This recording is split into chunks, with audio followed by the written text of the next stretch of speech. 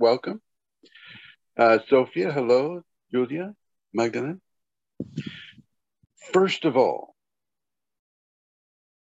I'd like to know if anybody has any questions or comments they would like to make about their Kundalini process. Anything going on with anybody here? Oh, yes. Go ahead, Magdalene.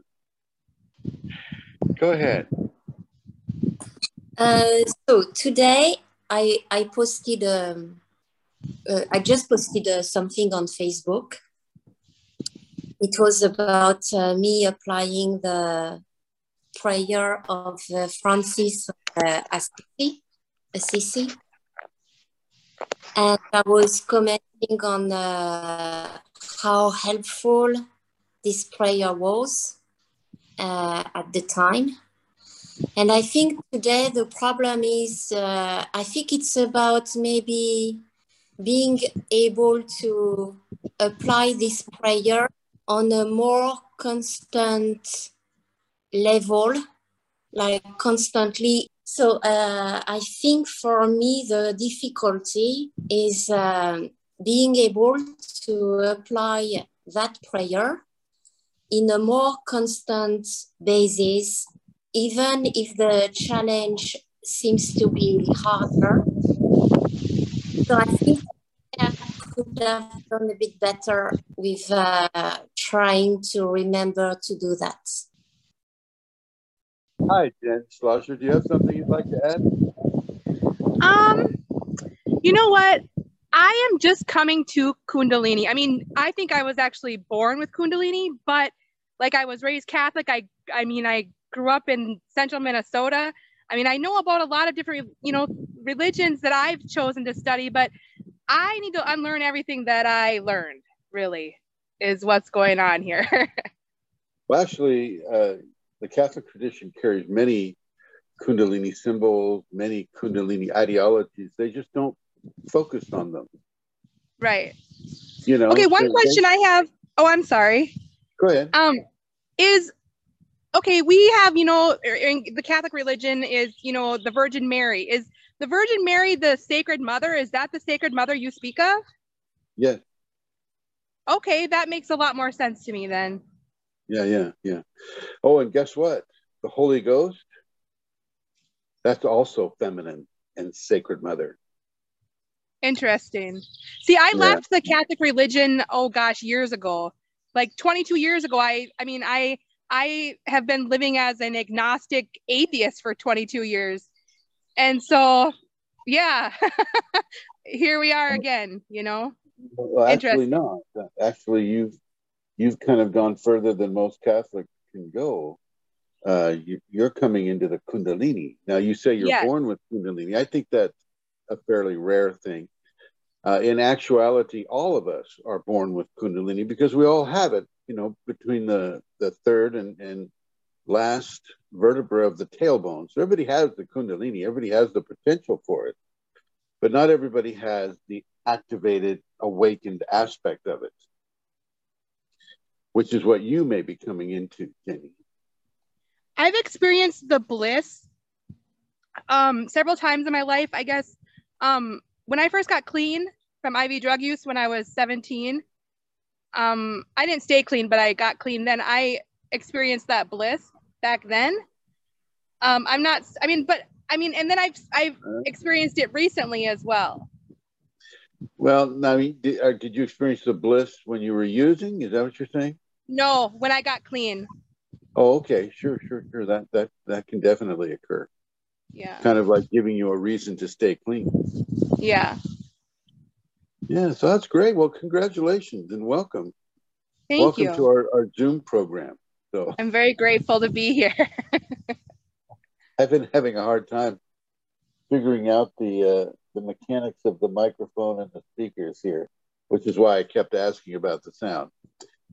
But it seems to be working fine today. So welcome, and feel free to ask a question or make a comment if you wish, okay?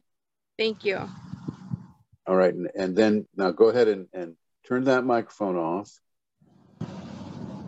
because we can hear that wind. Okay, very good. Does anybody Hi, Brett. Yeah, absolutely. Go ahead. Hello. Hello, Hi. everybody.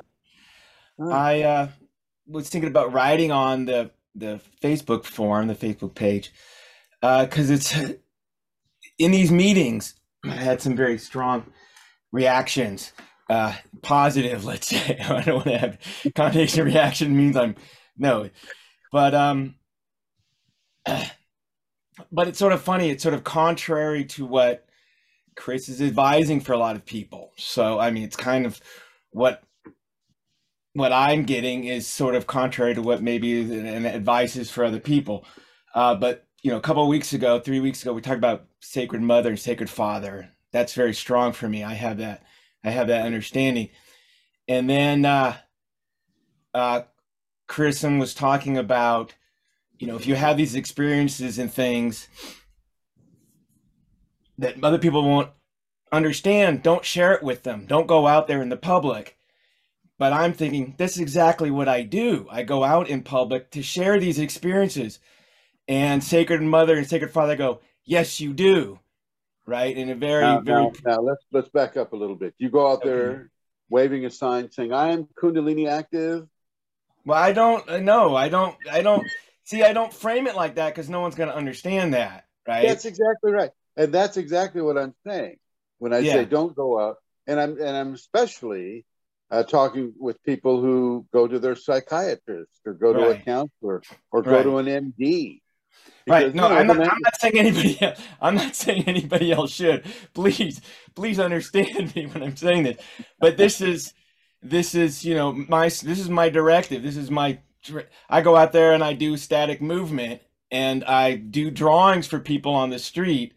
And I expose what I'm doing, and I look like I'm a crazy person. So it's not like I'm hiding. I'm not talking about it specifically. I may have a sign that says, explains it in the most basic terms. I have, you know, a sign that says, ecstatic experience for the young person. That's how I frame it, because that's a word maybe people can understand. It's not so loaded for other people. Well, I think that's great, Brett. I think, and it's not actually counter to what I'm saying because if you had been using the word Kundalini, that might be a little different for folks. Right, absolutely. But you know, remember we went to the dance and you had a costume.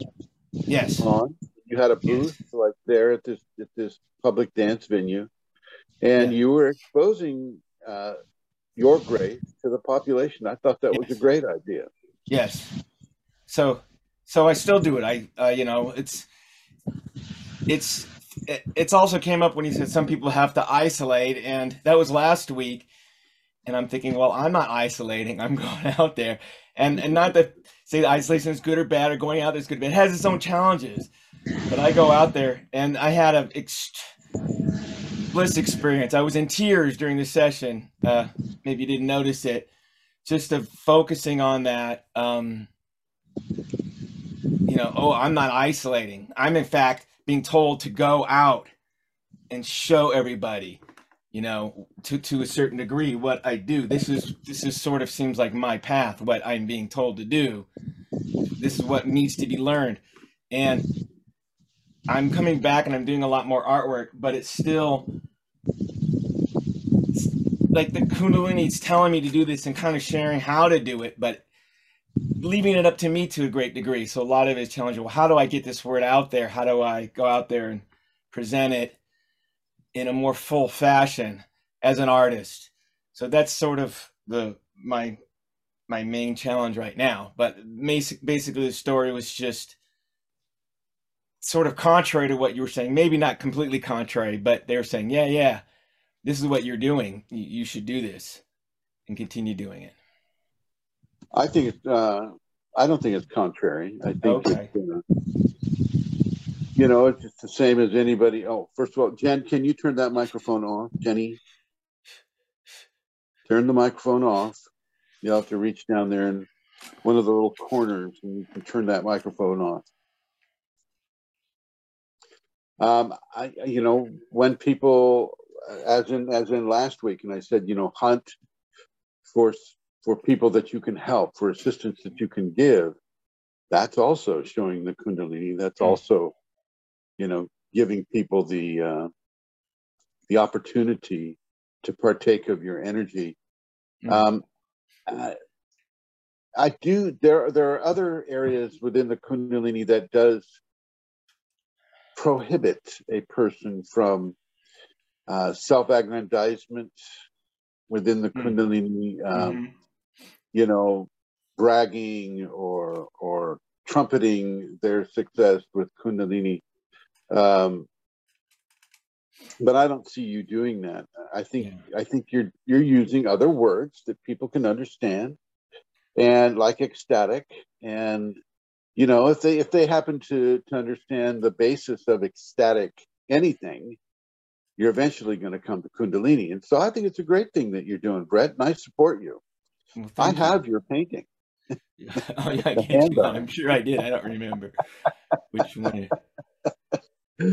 So I say keep going with it. Okay. I don't see you falling into braggadocio. I don't see you doing that. Well, that has definitely been concern for me, and it's definitely been something I've come up against. And I think it's sort of limited. Well, I wouldn't say limited me, but I have to reevaluate. I have to give up a lot of pretense. To do what I do, and if I don't, it's painful. It's painful. But when I give up a little, it's brutal. It's brutal. Look at what I'm doing. No, boom, boom. No. But it's sort of like when I give up a little pretense.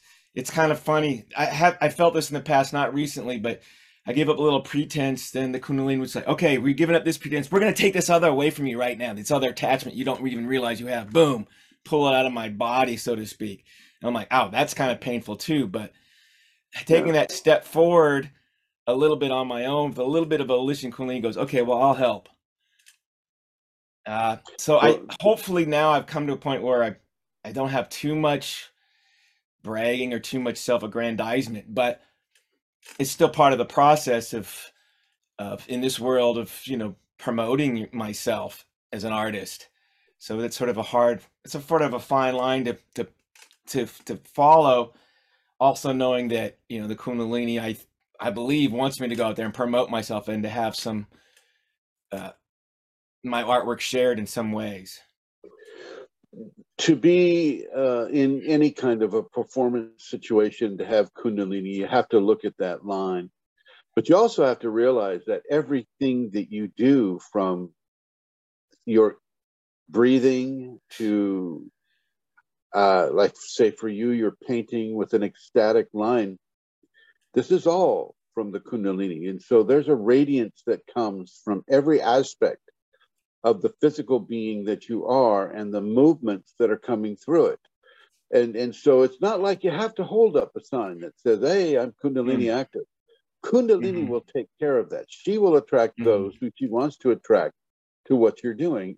And putting it out there into the public, I think, is a real service for people. And I suggest that everybody do that, just not in a way that is self-aggrandizing. As an artist, you can infuse your painting with Kundalini. And I've spoken with Julia about this as well. She also is an extreme painter, and she has the capability to infuse the pigments that she uses with Kundalini, so that when a person looks at that painting, they receive the gift of grace. Same with you, Brett. Same with a person who would be a musician. Like if I'm singing, see love in all things, the Kundalini comes through on the voice.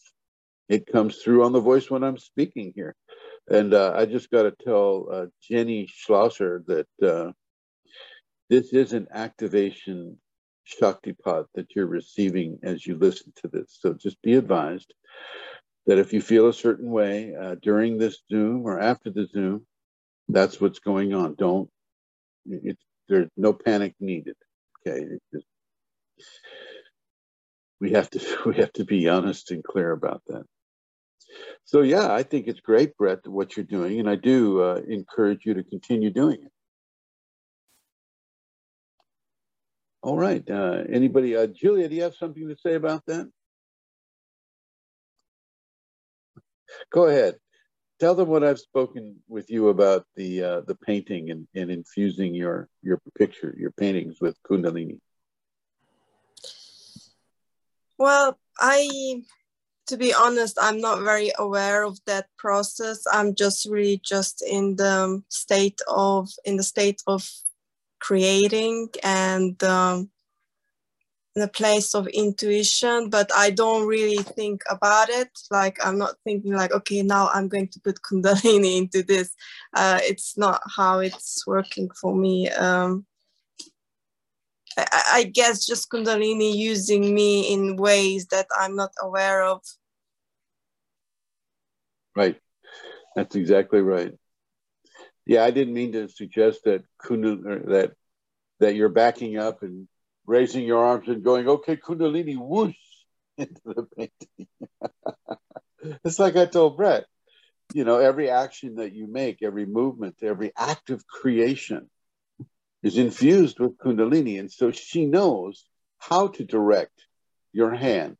Brett, if you've seen some of his painting, Brett's hands are being directed.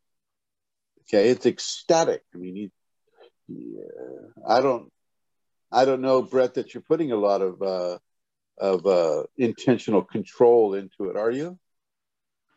No. And it's the same with you, Julia. So I don't, it's the act of creation that she comes in and she begins to control the movements of your hand and the aspects of your vision that shows you where on the picture you want to work next, that type of a thing. Now, when Magdalene goes out and plays her guitar, the Kundalini is modulating where she puts her fingers, how hard she strums the guitar. This is also another aspect of Kundalini. It comes straight through the music. You don't even have to be singing. Okay, so these are qualities of grace. She is multifaceted in how to come across from a person that has it into the populations. Because I tell you what,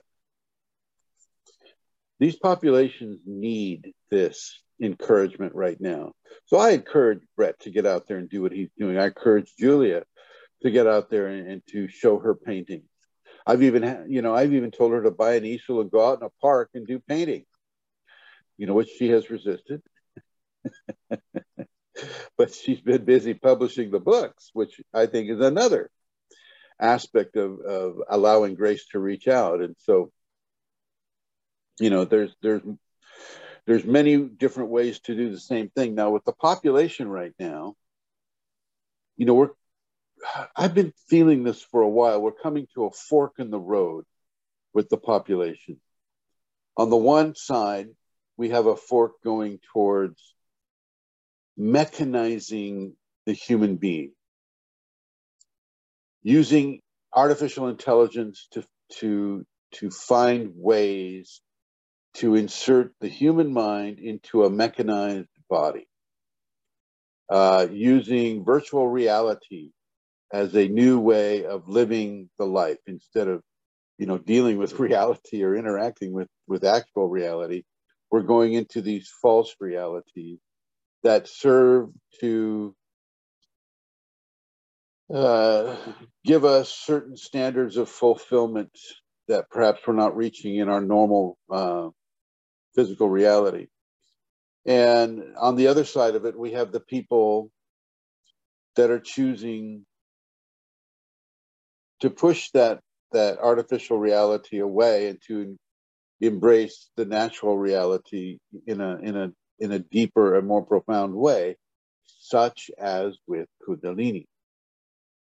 And what they've been finding, the people that have been testing with this, what they've been finding is that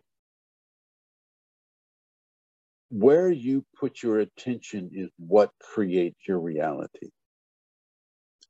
So, for instance, if you want to go around thinking that you're immune to all diseases, then that's what you put into your intention. And that becomes your reality. But you have to go deep with it. So for instance, I'm having Magdalene is coming out here to visit, and Christina from Australia is coming out to visit. And these are the areas we're going to go deep with.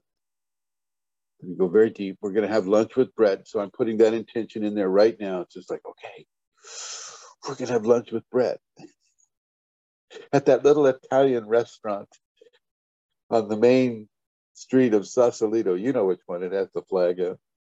You know, we're going to have lunch there. But even, you know, that's just a small thing. And you can make that intention happen really easy. You know, they arrive, you all pile in the car and you go to the restaurant. But with the same thing with the immunity to all diseases, they're going to be putting a lot of different diseases out there because they want you dependent upon technology to get through these diseases. They want you taking those vaccines, regardless of what they put in them, because they're not telling you what they're putting in them. They just want you to take it based upon the qualities of fear that they pump into you through the media. Okay. So you can change that reality by putting more confidence in the intention that you're setting. And for us here, in the Kundalini that we're experiencing, put more trust in your Kundalini than you put in high technology. That's what I'm saying. I'm saying take the fork in the road that allows you to begin to embrace your true nature rather than an artificial nature that's produced by the media or by forces that some people call the elites in this world would have you go in order to become dependent upon the reality that their intention is setting for you. The deal is the populations are in charge, really. The elites make up less than 1% of the population. Okay, and yet they hold like 90% of the finances, of the money. And so they know that if you rise up, their history. They know this. And so they're doing everything they can do. And COVID was a great example of the media blitz to get vaccinated. It's a great example of the lengths that they're willing to go to in order to manipulate the population. And I don't suggest you fall for this. Anybody that's listening to this as a podcast or the people that are here right now, let your Kundalini and your own intent determine your reality. The Kundalini will guide you in your intention.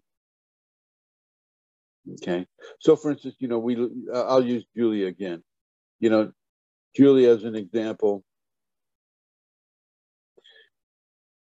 The Kundalini kind of took her focus away from painting.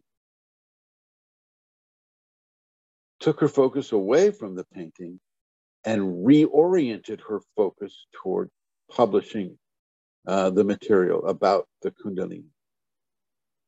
And she's published 3 books now. 3. You know, here's one of them right here. Didn't know. Here it is. Okay.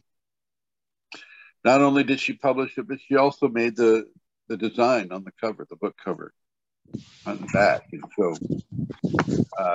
this is available on Amazon as we speak. So you can understand how the Kundalini can begin to guide you in where she wants you to place your intent, your intention. And then once you find that guidance solidifying within you, like Gary Morris. Gary Morris wrote on the group, you know, last week when the subject of hunting for service came up, well, he placed that in his intention. And she gave him, I believe, Gary, she gave you multiple opportunities for that, right? Kundalini will respond. Magdalene, when she was in her car with her father was kind of being an asshole to everyone. And all of a sudden, Magdalene realized that the prayer of St. Francis of Assisi was there to help her with that exact situation. And she formed her intention around the prayer of St. Francis of Assisi, and everything began to turn around. Her father's mood changed. He became agreeable. He became nice. And she didn't do anything except changed her intention and the attention she placed upon her intention. Is that confusing? Is that clear as mud? So this stuff works, my friends. Where you place your attention, Kundalini will follow. It's almost that Arabic phrase, abracadabra. I create as I speak. I create as I speak. That's what it means. I create as I speak. And this is what you're doing when you set the intention inside the words that you speak, and you allow the Kundalini to infuse everything that you do around it. Gary was standing at a gas pump, and, he could hear somebody having a problem with their payment. And boom, there was the opportunity for him to step in and change that whole situation, not only for the people involved directly, but also for himself and his Kundalini, as a way of verifying and validating what it is we're talking about today. Okay, he put his attention into this. He created an opening to help other people. Dr. Anthony's done the same thing. It's just on a different scale. He buys a city block and he buys a building on it, and he's rehabilitating the building and the area there in order to help homeless and vets that are in medical need. He's creating a healing center. He put his intention out there, and the Kundalini expanded on it. Or it possibly gave him the idea in the first place. What do you think, Anthony? Which way was that? Oh, this has been something I've been thinking of for years. So I'm sure Kundalini. I'm sure how Kundalini. Long have you had Kundalini? When I think about it, I think that I probably have had Kundalini since I was a baby. Yeah. It just took me a while to wake up. That's kind of everyone. Everyone that has it. I mean, I think we've always had it, but we had to go through certain levels of karma before we could recognize it. You had to go through everything you had to go through, Anthony. Your church, the unification, your parents, all the things they put you through in connection to that all had to occur. Yeah, it's been a wild ride. So what I'm saying is that this will come through for you. And I am suggesting that you choose that fork in the road that supports your Kundalini. Does not necessarily support you going into virtual reality and trying to live your life through a virtual reality. And by virtual reality, I don't mean you putting on the goggles and the headphones, waving your arms around. I'm suggesting that the virtual reality is the reality that the media has been promoting lately. The scare tactics that the media has been promoting. The lack of your personal control over your health that the media promotes. And because let's figure out who owns the media. Oh, could it be the same people that own the pharmaceutical companies? What do you think? Okay. So, just like in, other circumstances of social unrest, you just follow the money and see where that leads. I'm saying follow the grace instead of the money. Follow the grace and let the grace lead you into the life of a reality that is best for you. And the Kundalini knows you better than you know yourself. Part of the process of Kundalini is coming out from under the almost hypnotic control of the society that you live in. Here in the States, where, we've been given this programming for as long as I've been alive, that, we're the best country, we're the superpower, we've got atomic weapons, we're a nuclear threat. You notice I didn't say nuclear, I said actually nuclear. Oh my God, people can't pronounce that word. So we're a nuclear threat, and therefore it's us or Russia or us or China. But now it's changed, because now it's us, Russia, China, Pakistan, India. Everybody's got nuclear weapons now. Okay, so they're trying to reframe the reality that they've been feeding us for the past 50 years. Okay, what I'm saying is let your Kundalini frame your reality. And do things like what Brett is doing, and Julia, and other folks who are out there doing this work. Let your Kundalini come alive in ways that are not frightening to other people. You don't have to say, yeah, I'm in ecstatic bliss and my life's been changed, and oh my God, I had a dark night of the soul. You don't have to go through all the drama. You don't have to the drama, right? It's the theater of the ego. We're not doing that.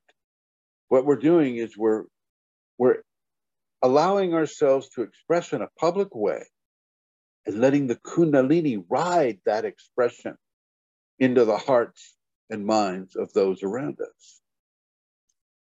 Okay. That's the big deal. This is what I've been doing with the seminars. This is what I've been doing with the videos. This is, and much of the time people will say, oh, thank you, Master Chrism, for doing this. And I'm just saying, all gratitude to Grace. And I mean that. All gratitude to Grace, because she's the one that's going to open people's eyes or ears to the information that's being given. You got to give credit where credit is due. And it's not with the personality that's called Chrism. It's with the Kundalini that has infused itself into that personality. Okay. It's the Kundalini that does this. It's not me as a personality.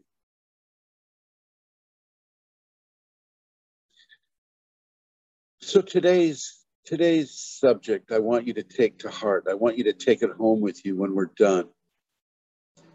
We'll wait for the plane to go over. Okay. Today's subject is to express yourself within your grace, within Kundalini, the Kundalini activation that you're experiencing. Express yourself in a public way with the Kundalini. Now, I'm not saying, run naked through the streets or anything like that. What I am suggesting is that you just kind of like say to the Kundalini, my Kundalini, tell me what you would like me to do to help others. That's all you got to do. And it may be as simple as what, Gary did at the gas pump, or what Magdalene did with her father. Same thing. Maybe something like what Brett does, using safe words that are not threatening, and, performing for them. He's out in the public, and there's a lot of tourists that go through Sausalito, California. And so he's exposing people, and has been doing this for years. As long as I've been teaching, Brett has been doing this. That's a long time. Okay. And he's reached a lot of people. And he continues to do that. And I'm going to suggest you guys do that too. Now we have Alexander. You know, he works at a gas station in Germany, or a petrol station. I don't know how they phrase it there. And he meets people every day. So if he decides to put Kundalini into his mannerisms, his speech, his behavior to the people, he is also reaching out, the same way Brett is, to the people that come in to get the petrol. And he's helped homeless people that way. You know, he is literally changing the lives of people that he meets every day by virtue of his job. Ask yourself what you can do to do this. Holly, she goes out and she meditates on the earth. And, you know, her Kundalini experiences are fairly, you know, pyrotechnic in nature. And, you know, she's seeing a lot of energy, but she's healing the world. She's healing the earth, and the earth is responding.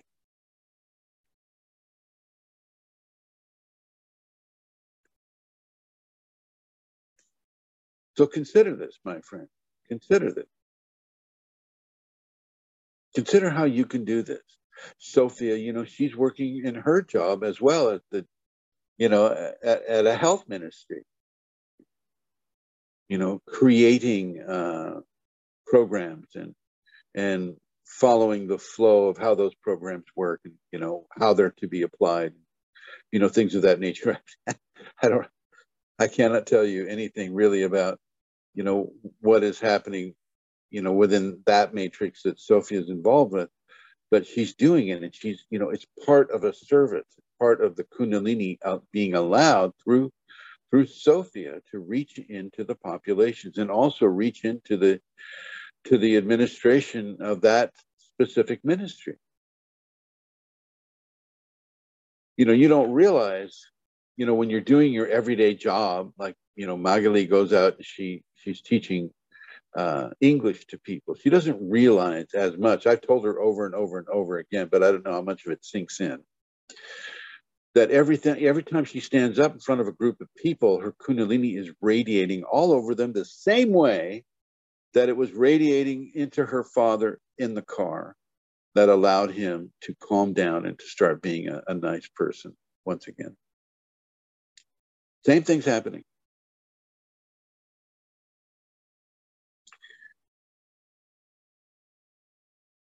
So I want you to consider this. How you are is how you interact. And how you interact is based upon the attention that you put upon your intention. So how much focus are you putting on your intentions throughout your day? How much Kundalini focus? You know, a great way to have the focus within the Kundalini is to follow that prayer of St. Francis of Assisi, is to memorize that prayer. And I think Jenny said there's a song that uses those words.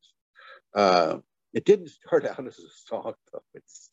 It started out as a prayer in the 10th century that St. Francis wrote. But there is a song. I think I fairly remember. Jenny, can you sing it?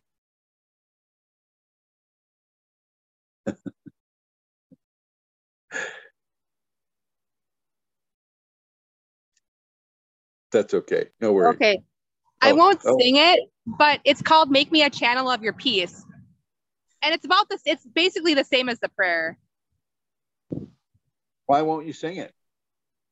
Because I'm not a singer right now. And I don't actually know it word for word either. All right. Thank you, Jenny. Thank you. You're welcome. So there, you know, you can probably look that up. Make me something for your grace, whatever that was. Make me a channel for you. I don't know. I hate to say, make me a channel to anything with regarding Kundalini, because the next thing you know, there's an entity going, oh, I'll channel through you. Hi, Jordan. So yeah. Ask your Kundalini to help you set an intention. Let this be your homework, okay? And I want to compliment Gary for doing his homework. Blessings to you. And I want to have the opportunity next Sunday to compliment all of you for doing your homework. So your homework is this. Ask your Kundalini to help you set an intention that she wants you to follow through with. Let it be something different than you normally do. Okay? We are beings, we can multitask. We can multitask, each and every one of us. And ask your Kundalini during a meditation, or, meditation comes in many different forms. Just driving a car can be a meditation. You don't have to sit in full lotus with your fingers locked and your chin locked and your eyes locked in order to go into meditation. That's one way, and it's a good way, but it's not necessarily the only way. You can just sit in your chair, and like Jordan's doing right now, and ask the Kundalini to help him form an intention that she wants him to accomplish. And see what happens. See what happens.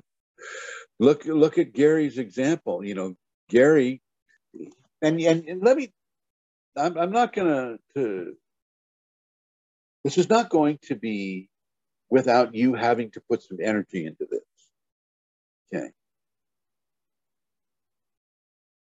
Last week it was, hunt for service to be given. Well, Gary had to really hunt. What does hunting mean? It doesn't mean that you sit at home and watch TV and go, gosh, I wonder where I could be of service for somebody. It's like, as you're watching the football game. No. It means you have to, through your daily living, you have to actually open up and be aware of how to fulfill the intention that you and your Kundalini are creating. Okay? That's the homework. Team up with your Kundalini, not that you have a choice, but do it consciously. Team up with your Kundalini, have her help you find the intention she wants you to make, and then bring that intention into creation. And you'll be getting a pop quiz, after you do that. Just be aware. Your grade. This is 30% of your grade. I'm kidding. Hey, Master Chrism. Hey, you're right though, because I took your advice, your wisdom, and I asked Kundalini, okay, let's go hunting for service. And you're right, you have to be aware. She will give you many, many opportunities. But if you're not aware that it's being presented to you, then it could pass you by. Yeah. And so because of the intention, like you said, I made the intention, my Kundalini made that happen for me, but I was also made aware to become aware of, like, okay, here's an opportunity that she's been, given to me. And so without that intention, just like you said, normally I would just, I'm not even paying attention. I'm too busy, like, wondering what's going on inside of me, or what am I thinking about, and this or that. So it's very powerful. Real quickly, radiating your Kundalini. There was a gentleman that I was golfing with on my golf league, and he was very, very angry. I mean, he was very almost militant. And I felt like that energy was directed towards me. But I decided at the very beginning of the round that I asked Kundalini to radiate, and by hole like 6 or 7, this guy's like smiling and singing and dancing, and I'm not wow. all to the grace of Kundalini. I'm not saying that it was even me, but I let it happen. I just didn't take it personal, and I just kind of, and so the intention. Perfect. Yeah, it reminds me of Magdalene's experience with her father. So here's the thing. The two components are very important. These two components. Consciously communicating with your Kundalini that you want to have a certain intention. Finding and as you team up consciously with your Kundalini, you form that intention. And then the other thing to really pay attention to is having your awareness activated for that intention. You can set as many intentions as you want, but if you're not aware of them in your daily living, if you're not reminding yourself of the necessity for your awareness, there's a good possibility that intention won't come to any kind of fruition. Okay, it's very important for people to realize that. Like, right now I'm setting an intention with my Kundalini that the car that Jordan is in is going to arrive to his destination safely. At the same time, I'm setting an intention for Andani's spaghetti, or whatever that is, to work well for him.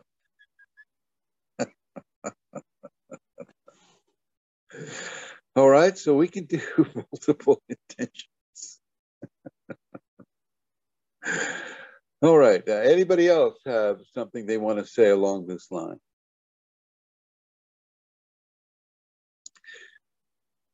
Yes, Holly, go ahead.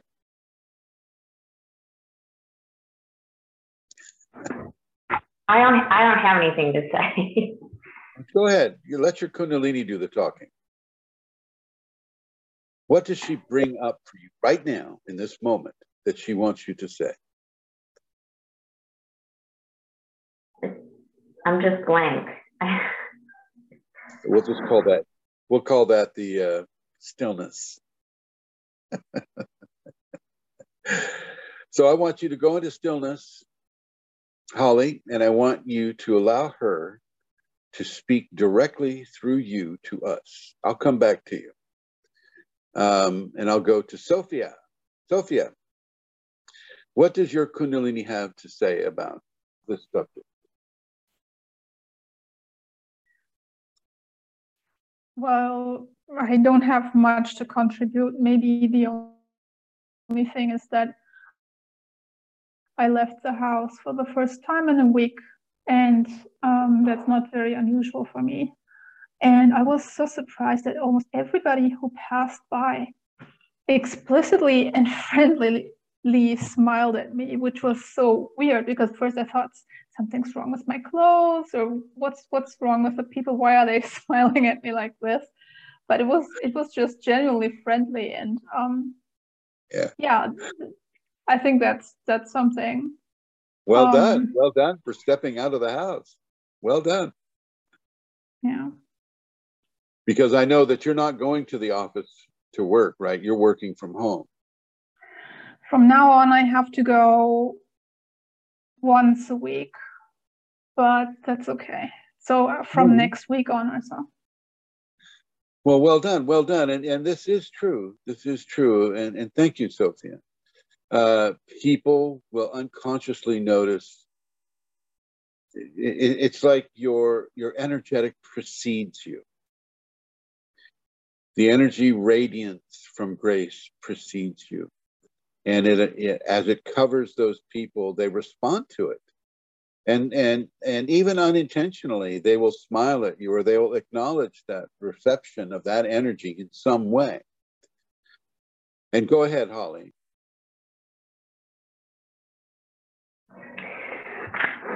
For me, it's less about the people and more, lately it's been about nature and the signs that she's giving from nature, like with the hummingbirds and the deer.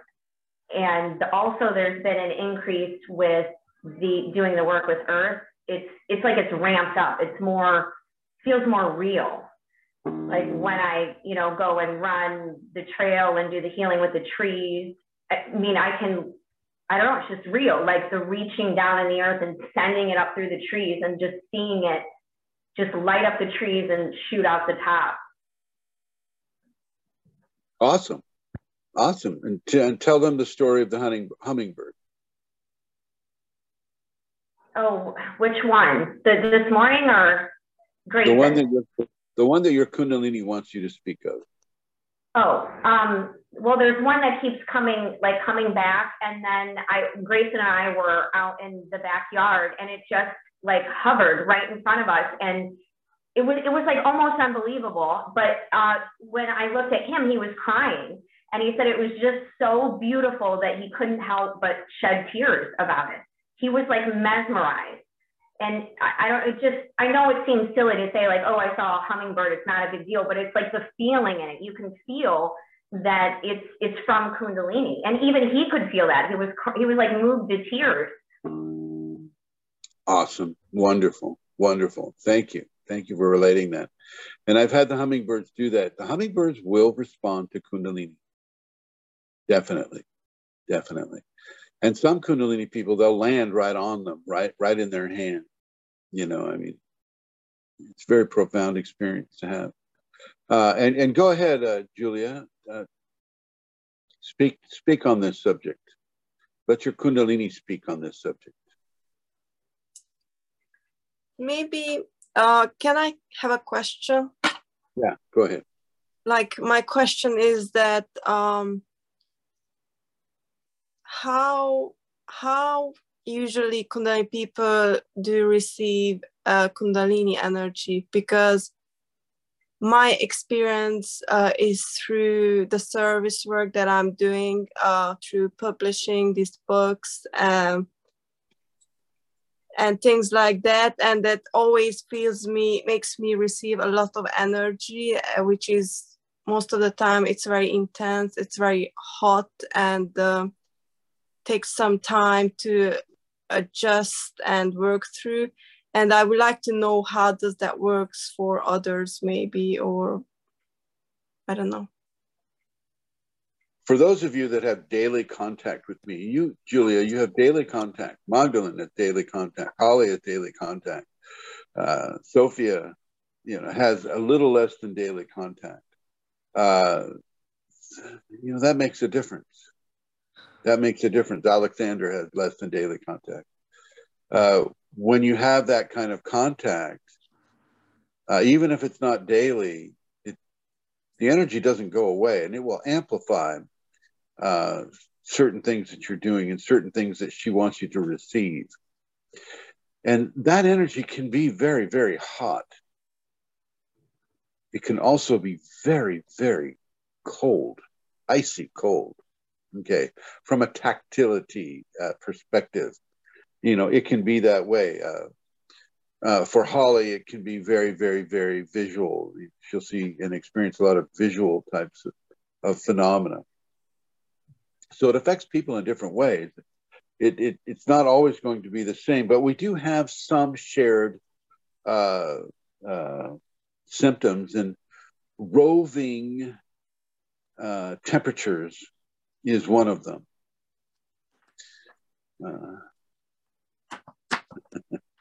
Roving temperatures where sacred male will express or sacred feminine will express, or they'll express in tandem in different ways, is often a Kundalini symptom. And the extreme heat is a good thing. It's a good thing, and you want to let that occur. Doesn't mean you don't cool yourself down by having watermelon or cucumber, either the juice or the actual fruit of either one. But it does mean that you can recognize what is occurring and be okay with it. It is no longer something that is a mystery. Okay. For some people, Julia, like you get really hot, you'll get flushed. You may be more prone to bliss. Now, I've seen you are definitely a bliss person. She comes to you and she gives you the bliss. She gives you the bliss in very similar ways that I get the bliss. Okay. And it's very important to realize that, to understand that, and to accept that fact. Let's see, we have some chats here, and I'm going to go over here and read them. Barbara says, I've had conscious contact with the dragonfly. Oh, that's nice. And the dragonflies will land on you. They don't bite either, by the way. They look kind of intimidating, but especially the larger ones, but they won't bite you. And Donnie says, I noticed devotion and love is the main trigger. I believe what Julia does is what Indians call karma yoga, the yoga of action. I won't agree with that. She's far further into grace than anybody doing karma yoga. Unless that's what they're calling their grace, karma yoga. In a sense, everybody doing anything from a Kundalini compulsion, could be said to be doing karma yoga, but I don't think so. I think karma yoga deals with karma. It's not necessarily dealing with the service that Kundalini, brings up in an individual. Elizabeth says to everyone, I feel the energy and will feel joy in certain chakras. Yeah, certainly. Bliss will typically come from the fourth chakra, though. Even as it rises up the spinal column. So, for instance, when you're feeling the bliss, your face can get really engorged with energy. It almost feels like your head's going to explode sometimes.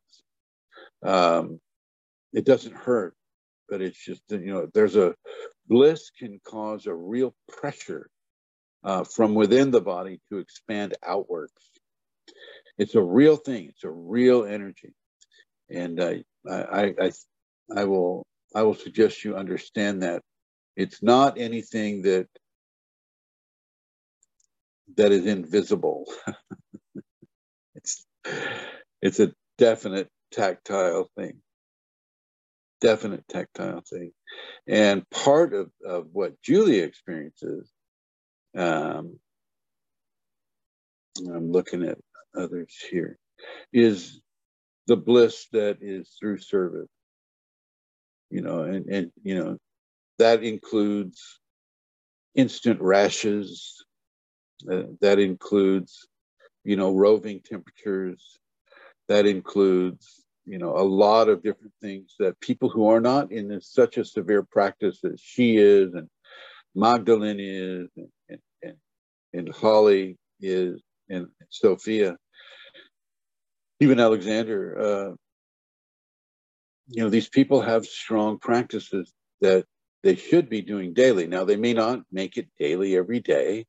I know that, for instance, I have to give Magali time off from doing practices. There's a such thing as too much. And her Kundalini lets her know by creating itchiness all over her body if she's got too much energy.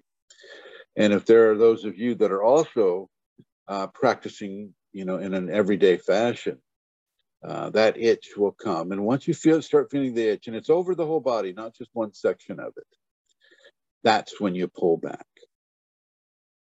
Give yourself a break from the 5 Tibetans. Give yourself a break from pranayama, alternate nostril breathing, and you can just work on your emotional intentions at that time. You can work on tolerance, forgiveness, gratitude, self-discipline, self-correction. You can do those things. But the physical generative aspect, you want to pull back from. For about a day. What's it been for you, Magdalene? About a day? Well, yes, it's been about a day. At one, I think it lasted for 2 weeks or so that I could hardly do any practices. But that was exceptional. And otherwise, yeah, you typically, I still try and do maybe I still do the swimming or but yeah, typically it's just a day, yeah. Or I back off, like I start doing it, and then if I feel the itchiness, then back off and I try maybe later, or it depends. It also comes through as a headache too, doesn't it? You start getting a headache? Yeah, either the headache or the itchiness, and sometimes it's both. Understood. And so for those of you that are doing a very, very strong practice, I want you to understand that. Now, Jolanta is doing a lot of physical work, running up those flights of stairs and, Spider-Manning from one skyscraper to the next, So it can be a very, very, strong thing for her. But she's got a routine that I feel is really good for her. And so far, Jolanta, you haven't had the itchiness or the headaches yet, have you? You must be outside. Yes, I am outside. I only have a lot of those fevers. When I meditate and I get that fever, the hot flash, then I feel the bliss. But when I am doing something, I'm a little irritated with it by saying that mantra. I give myself to Kundalini, but it is overwhelming me, that heat. But it's normal. I know I have to accept it. Okay. All right. Well, you give yourself to Kundalini. Yeah. But the gift of yourself to Kundalini doesn't necessarily have to be a practice, so to speak, unless she compels you. If she compels you to go and do certain things, well, that's a different story. And she often won't give you or allow you to have any kind of physical upset when she's compelling you to do something. Sometimes it does occur due to the infusionary effect on the physical system. So, Jolanta, when you're moving into a higher expression, the body is not used to that higher expression, and it's it can form some painful areas, and as you're doing, as I feel that you're doing right now, you're giving yourself to grace, and you're just kind of dealing with it as best you can, right? So you keep that tongue up behind your upper front teeth. You keep your fingers locked when you can. When you're not outside and walking around, you maybe go into position, keep your eyes up, and have watermelon, have cucumber, have coconut milk, and really, open yourself to what she wants your body to have. And I compliment you, Jolanta. I compliment you for that work that you're doing intuitively too. It's not like I told her to do that. She's just doing it. And that happens a lot of the time with Kundalini. You won't have your teacher there with you 24/7.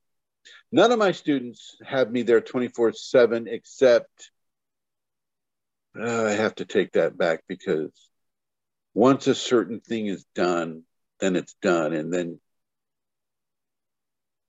the Kundalini uses me 24/7 for some people. So there you have it.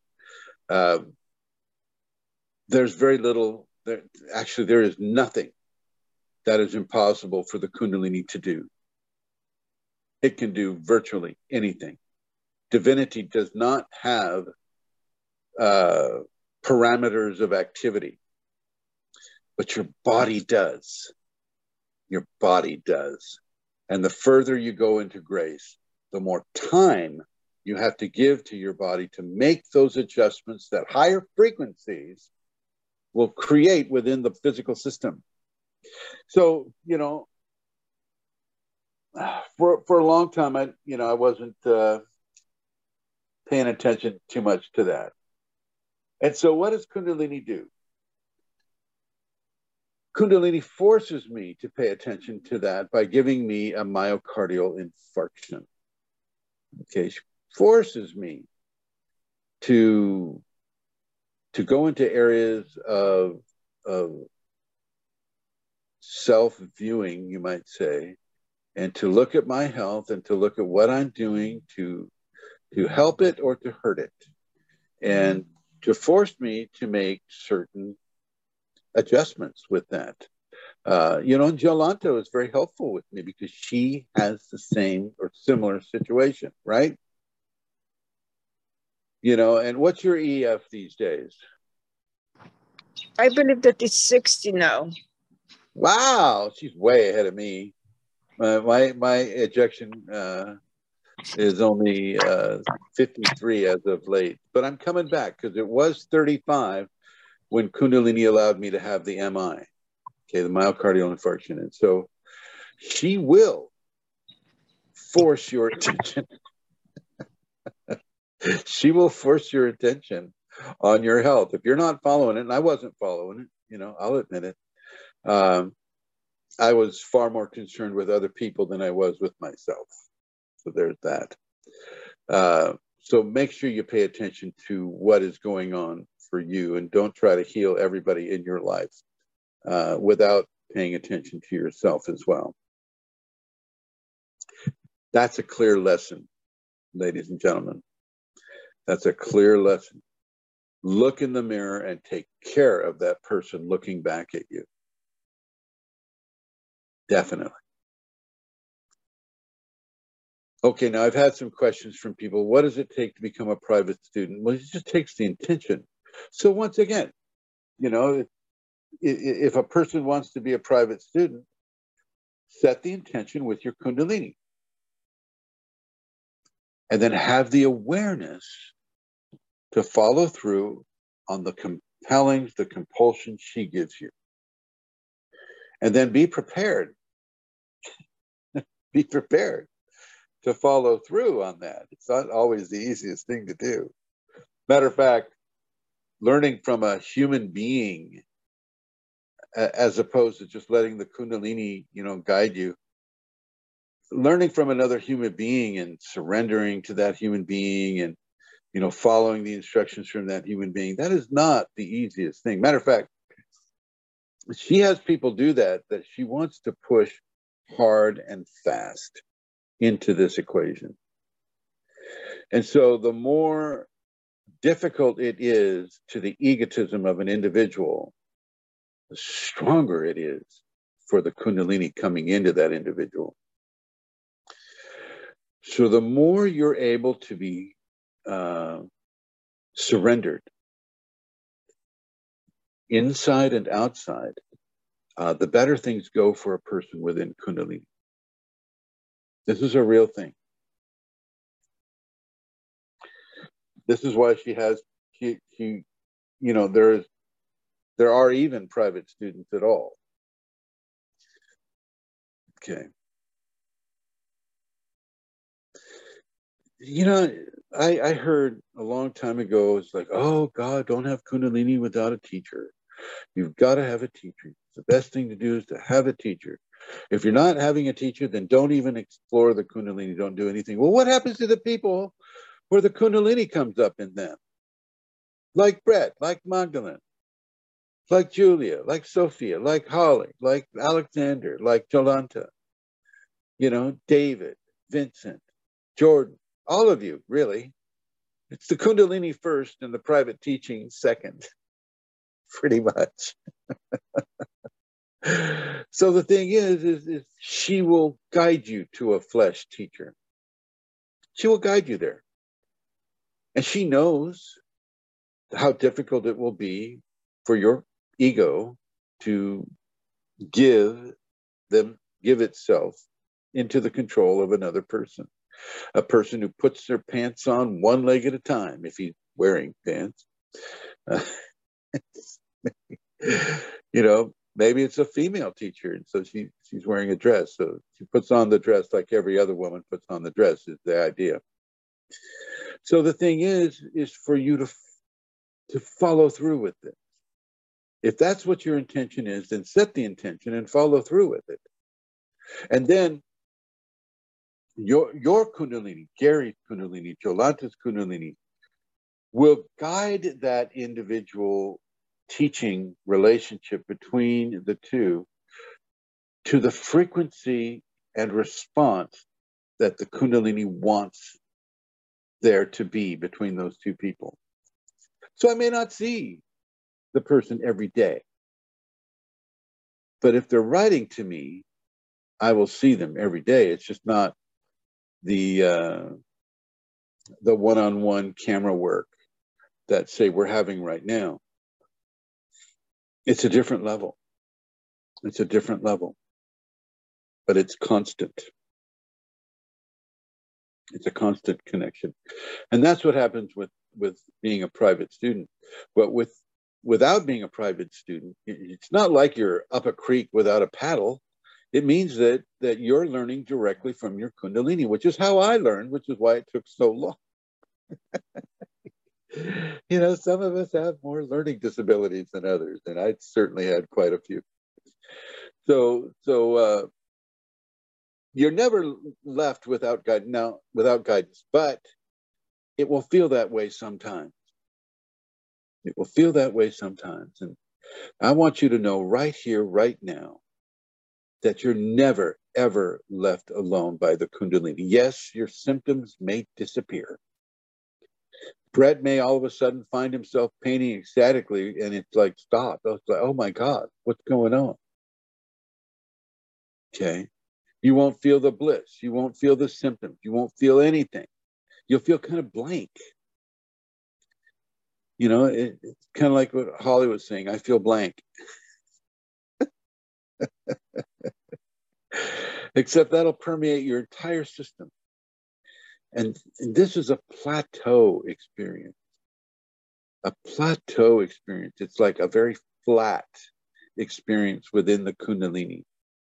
And it's a time for processing your expectations, processing what you expect to have, processing how you are not having what she allowed you to have before. And oh my God, why is that occurring? What did I do to make Shakti angry at me that she's not giving me the phenomena that I'm used to having? And you didn't do anything. You didn't do anything. Nothing's wrong. It's just a time for processing. And sometimes in order to process what you've already received, you have to stop receiving and process what you have. That's a big deal because people become addicted to the phenomena. Literally, they become addicted to the phenomena. And, you know, that addiction is strong. It's like, oh my gosh, you know, right now, you know, Julia's got the heat. She's got the, you know, other different levels of phenomena. She's doing all the practice. She's doing all these things, you know, then what happens if the spigot is all of a sudden turned off? There's no more tap water in the house. Can't flush the toilet, can't take a shower, can't fill your coffee pot or teapot with water. All of a sudden, there's no water to be had at all. Okay. Then you have to rely on water that you've already saved. Okay. And nature shows us this. Nature teaches us this. Every winter, you know, when you see the squirrels go into hibernation, or the bears or the beavers or any of the creatures that hibernate, well, they've collected all that food for the winter, for the time when there's less activity.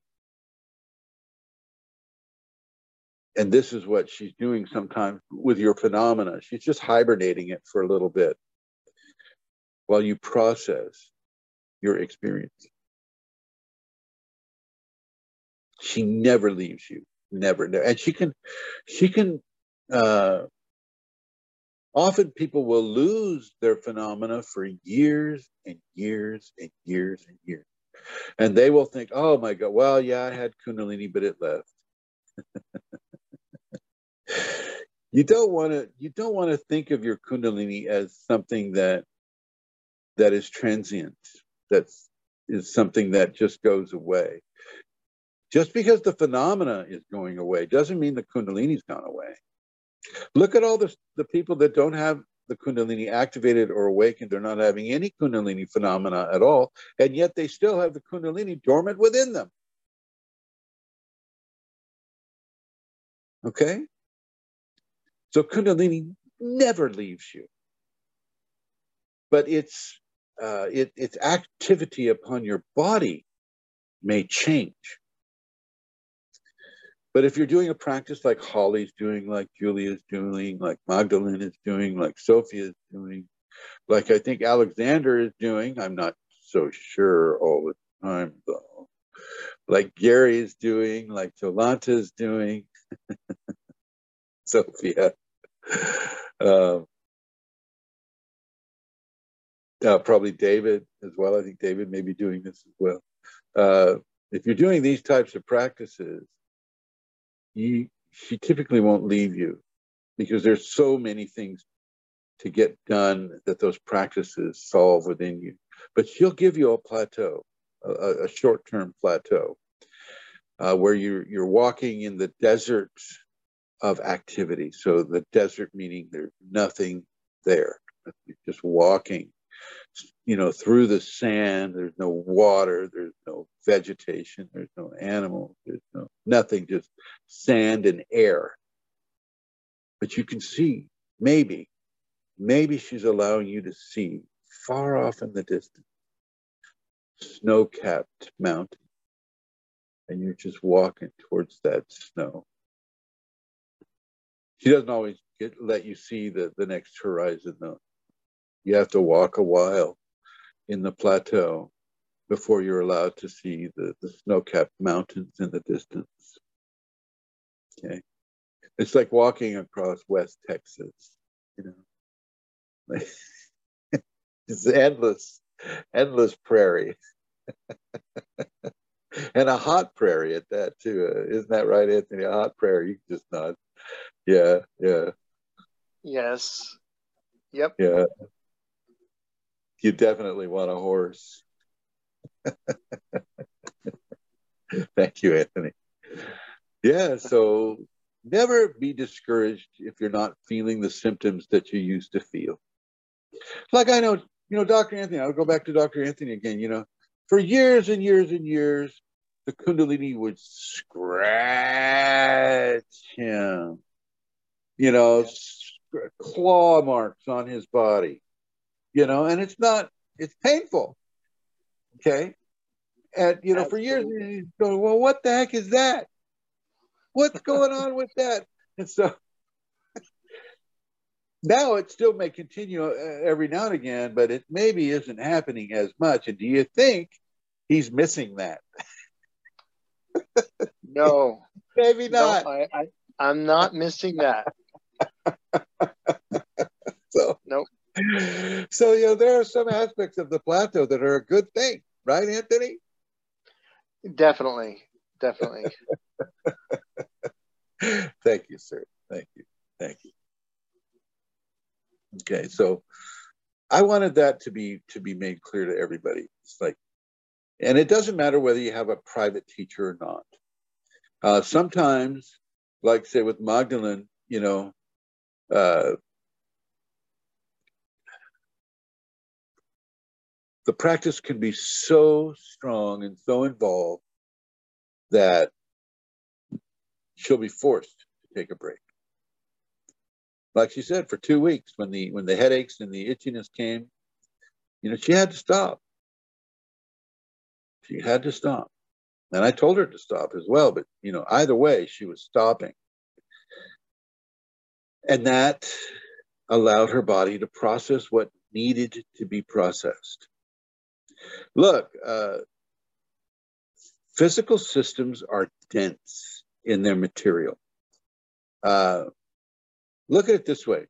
How many of you have seen an FM frequency?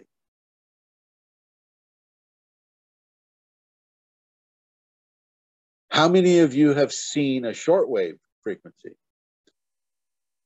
No. How many of you have seen, well, I'll make it easy. How many of you have seen a television frequency?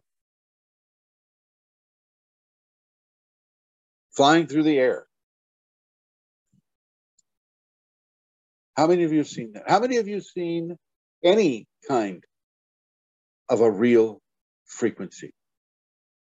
An electronic frequency, a radio signal. How many of you have seen that? The actual frequency flying through the air. None of you have. Because our eyes are not sensitized to be able to see those types of frequencies. Although I have to tell you, the Kundalini can train your eyes so that you can see frequency. Okay, it just takes more than two eyes. You have to bring another one into expression. But the deal is, you don't see them because they're so not dense. They're not dense physical expressions. They're of a higher form. Frequencies are higher forms. Okay, not higher in wisdom or intellect or egotism or any of those types of things. They're just higher forms of material manifestation. And our eyes, our two eyes, are not conditioned to be able to see them. Okay? So with the physical body, the density of the physical body being raised into higher frequencies, that takes time and that takes transformation. And this is what the Kundalini does. And you'll reach a certain level of Kundalini where you will be able to see frequencies. By the way, you can see some frequencies. When Brett paints a blue, you'll see the frequency of blue. When Julia paints a green painting, Julia, show them your green painting. And turn some lights on so they can see it, please. There we go. You're about ready to see a frequency. There you are. There's a green frequency. Right there. Boom. Thank you, Julia. Thank you. You just saw frequency. Okay. Everything actually is made up of different frequencies. Everything. The trees are of one frequency. My beard is of a certain frequency. My shirt, this dark red, is of a certain frequency. Everything's made up of frequency. It's just we're able to perceive some better than others. Okay. With the Kundalini, your frequency interaction is expanded, severely expanded. But for that expansion to take place, the body has to be changed. And it doesn't just necessarily include your eyes. Okay? It's the entire chakra system that needs to be changed. And every cell has a spine that has 7 major chakras on it. Every cell in your body has a mini you that is represented energetically, like the energetic anatomy of the individual is replicated in every cell of the body. So you have about, average person has about 26 trillion cells. So there's 26 trillion you being replicated in your body and used by the Kundalini. These cells represent another person. Each cell of the body can become another body with 26 trillion cells. And then one of the cells of that 26 trillion can become another 26 trillion cells. So the potential goes into infinity. Okay. And that's the level of power that your Kundalini has within you. Serious power, folks. One cell, science has proven that one cell has the electrical voltage of a single volt. So your 26 trillion cells are basically 26 trillion volts of electricity. Terawatts, I think. My friend Charles could tell me if I'm right with the terawatt. But we have a lot of energy. A lot of energy. And that energy is used for transformation, to bring our bodies up to a point where we can see, feel, and interact with different frequencies. Some frequencies carry intellect, self-awareness. Some frequencies carry that. This is where entities come from.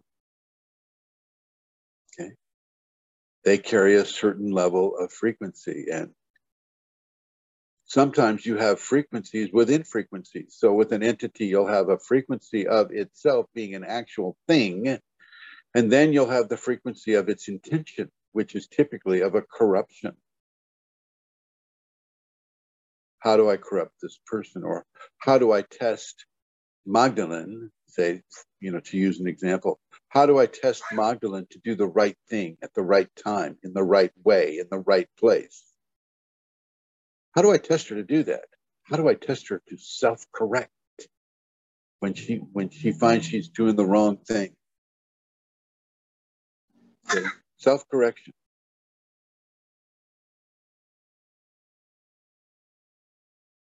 It's important for people to realize this is a very, very complex and yet very simple equation that Kundalini brings into us. Our transformation is no easy thing. And you will suffer with it sometimes. And let's just not even talk about the karmic suffering that occurs. Because, oh, hello, before the egg can hatch, it has to go through its karma drama. That's why so much karma is experienced by the person as a child, because they have no choice in it. And then as the child matures into an adult, more trauma from karma can occur. And sometimes it's the karma that will activate the individual. The redemption process is not an easy process all the time. Most of the time, it's not easy. Okay, so you have all of these frequencies of interaction coming from your Kundalini and your environment and your past time environment, which past, present, future, that's only a measurement that sleeping people use as a way to measure the passage of time.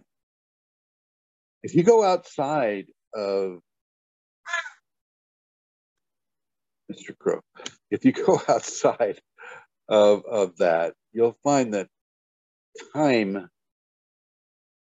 isn't really a river. It's more like an ocean. And you can dive into the ocean anywhere on this world, and it's still the ocean. I don't care if you call it the Indian Ocean, or the Pacific Ocean, or the Atlantic Ocean, or the Arctic Ocean. It's still just the ocean. The ocean doesn't rename itself based upon geography. People do that. Okay. Time is the ocean. And you can enter it at any specific point. There's a device that was discovered in, I think, Iran. It's called the looking glass. It was discovered and it was given to the military. And this device allows a person to view historical events of a major or minor level. And of course, the military is using it to go into the future so that they can cover all the different bases of an attack, how to defend against this or that or this or that. And they're using it in that way. But there are other uses for it as well. And, it's able to go into an interdimensional quality and view specific activities of an individual or a country or a world, and they're using this. They're not telling you about this. The powers that be do not want you to know that this exists. You know, and it's the same thing with the CERN. The CERN, what do they call that? CERN loop up there in Switzerland. Magdalene drove me past it. We were right close to it when she took me to Switzerland. You know, they're using that ostensibly as one thing when in fact it's another thing. When they shove those electrons and atoms in a certain way through that loop, they create an interdimensional portal, an opening, and they've been pulling things out of that portal in order to stimulate the populations to move away from self-knowledge into the knowledge that they want people to believe in. Okay. They've also been bringing entities through that as well. Yeah, Lucerne, whatever it's called, CERN. So there's lots of things that are happening on this world right now that defy what we're being allowed to believe. Somebody's got their microphone on. Who is that? Anthony. Thank you. I was going to say, I think it's called the Hadron Collider. That's it. Hadron. Thank you, sir. Thank you very much. That's absolutely right. I did an experiment once, and I've regretted it ever since, but I did it at my first seminar. We went out to an ancient place called the Hill of Tara. And on the Hill of Tara, where something like 44 ancient Irish kings are buried, I created a wormhole. Now, I was following instructions from my grace, but I didn't understand the ramifications of what she was trying to show me. And Magdalene was there. And I opened up that tomb and, you know, certain things were released. Not bad things, by the way, but certain things were released. And I never closed it up, by the way.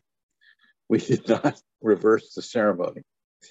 So that tomb is still open to this day. And maybe that's just what it needed to be. I don't know, but Magdalene did not get her entities from that tomb. She got her entities from a person I allowed to come into that seminar. That I do not have regrets for, because I think that they have molded her into this saint that she's becoming. Just like Julian, Holly, and Gary, Jolanta, and all the other people that I'm working with in this way. The deal with that is if you do not have constant pressure to move in a certain way, then you won't move. Or you'll move too slow. And you won't be able to apply it to your life. So yeah, if we're not given certain pressures to do certain things, we won't do them. If we're not given certain pressures to self-correct away from negative behaviors, we won't. So you will be constantly tested. Julia, I use Julia as an example a lot because she's constantly tested at work, at her day job, so to speak, you know, when she's not a publisher. She's constantly tested at work in so many different ways. You know, it's a very abusive environment, so she gets abused a lot. And she's tested in her ability to stand her ground, to hold her space, to forgive, to be tolerant, to have gratitude, to do the Kundalini work under duress. So it's not always an easy thing with Kundalini coming in to transform you, to raise your frequency, because she'll come at frequencies of behavior that you never even knew existed. So for instance, you know, using Julia again, you know, she'll come to me and says, well, why do they treat me like that? What did I do to them? Right? And it has absolutely nothing to do really with that. It's not the kind of a thing where they're just out to get her. It's the kind of thing where her Kundalini has placed her inside of an environment where she can be tested and what's the word, strained in a way. So in other words, when you're lifting weights and you're trying to build muscle on your body, you're tearing the existing muscle cells in order for new muscle cells to build. This is why it takes a little bit of time to get yourself to look, really buff and cut, things like that. Well, it's the same thing with behavior. In order to become resistant to people targeting you for certain things, you have to be able to manifest your awareness of what is occurring and why. And the reason why it's occurring is these things are being eliminated from your system. Okay? And it doesn't make it fair. It's completely unfair. The whole process is not fair. It's not fair within a linear egotistical argument. And it shouldn't be fair. If it was fair, then you're not developing the muscles that you need. Okay, it has to be unfair. It has to be unfair. You have to say, what did I do to deserve this? And the answer to that is, you activated your grace. Your grace came to you. Your Kundalini is awakened within you. And this is what you need to do in order to raise the frequency of your life and your behavior. It's incredibly important. Same things happened to Magdalene and Mr. Crow, as he is saying. Okay, so this is what has to happen. And it's not like God is angry at you or the Kundalini is angry at you. It's just a level of frequency advancement that is occurring within you. And your response to those frequencies, like your forgiveness, your tolerance, your self-discipline, all of these qualities become enhanced as well. And this is how you're able to sail in the waters of what others would call negativity without being harmed. This is where Anthony's pain came from. When he was being scratched and clawed, it had to bother him before he would be willing to do anything about it. And there was nothing that he could do, and you look at that kind of a situation, it's catch-22. You're damned if you do, and you're damned if you don't. And yet, he's not damned at all. He just had to wait a certain amount of time. Okay. I had to go to so many different professionals to help me with this. Exorcist, priests, everything. And nobody really could help me. That's right. I went to our local parish here, and the priest says, "Oh, here's a brochure on the Pope. You need to read more about his life." Yeah, it's not very helpful. Yep. And there would literally be nobody who could help him, and there will be nobody that can help you. You will go to the psychotherapist, you'll go to the psychiatrist, you'll go to the MD, and they will give you drugs so that your body cannot perceive as much what is happening. And sometimes that's a good thing, especially if you're being attacked by entities a lot. The odd thing is I am a psychiatrist. And sometimes I would be scratched right in front of my patients and it would burn. And some of my friends would say, "Don't say anything to anybody. They'll think you're crazy." That's right. And you didn't, did you? You did not. So I tried to keep it to myself, but a few of the nurses knew what was going on. Oh boy, that's pretty crazy. That's crazy. I love that stuff. That's the stuff that you want to write in your book, Anthony. You want to write that around. That's really important because How many other psychiatrists are having that happen to them? You know, they're dealing with the people that are having schizophrenia, but it's often, you know, schizophrenia is just being confused for Kundalini. Yeah. You know, the frequency of interaction of the patient is being raised so high that they're able to perceive the thoughts of others, but they misinterpret that as being thoughts from, you know, an angel or a demon or some other thing, and sometimes it could be. Anthony, I'm going to ask you to. Oh yeah, sorry. Thank you. No, it's all good. So this is very important. I see we have some more chats here, so I'm going to go over here. When was the first time? Let's see. Yeah, I feel the energy and will feel joy in certain chakras. That's from Elizabeth. And Donnie says, when was the first time you hear about Kundalini? Was it a eureka moment? Are you asking me and Donnie? Or just anybody? I was asking you. Me? Yes. Oh, gosh. Well, yeah, I would have to say it was a eureka moment because I hadn't put a name to it. To me, that was just how life was. You know, I was extremely sensitive to everything. And, you know, we're talking, I was a very short distance away from an ancient Native American burial cemetery.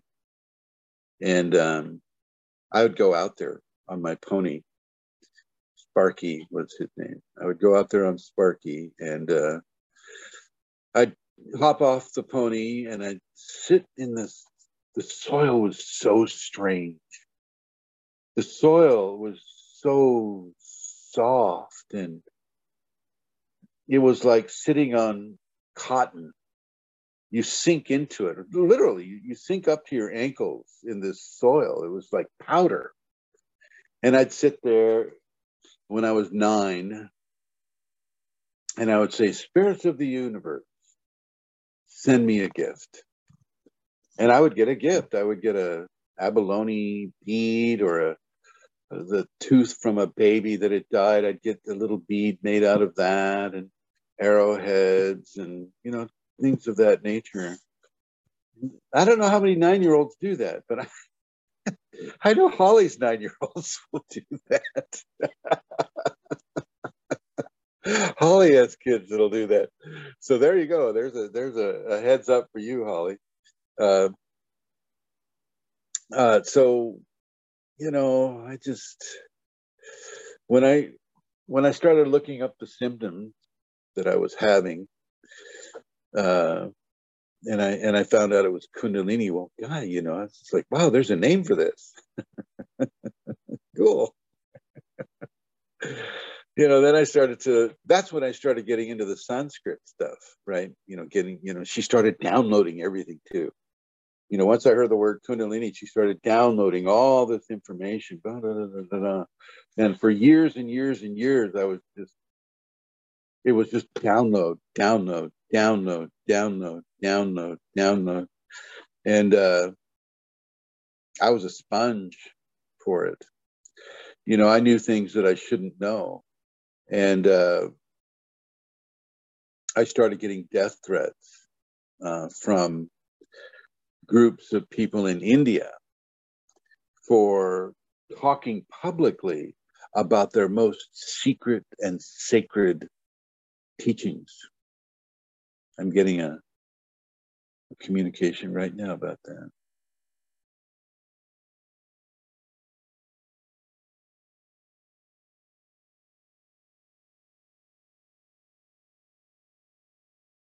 They were very unhappy with that. And it stopped. It didn't scare me that much. It stopped then. But I found it strange that the grace that Kundalini was giving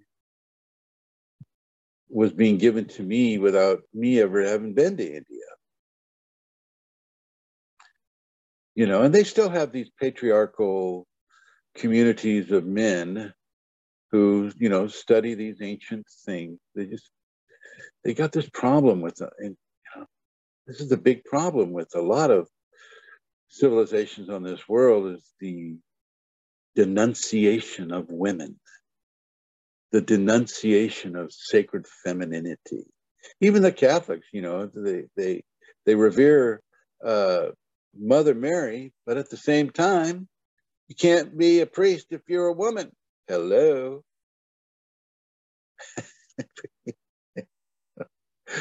You know, and I read, I think, I forget which one it was. Maybe it was Bhagwan Sri Rajneesh or Osho or one of those guys saying women can't have Kundalini.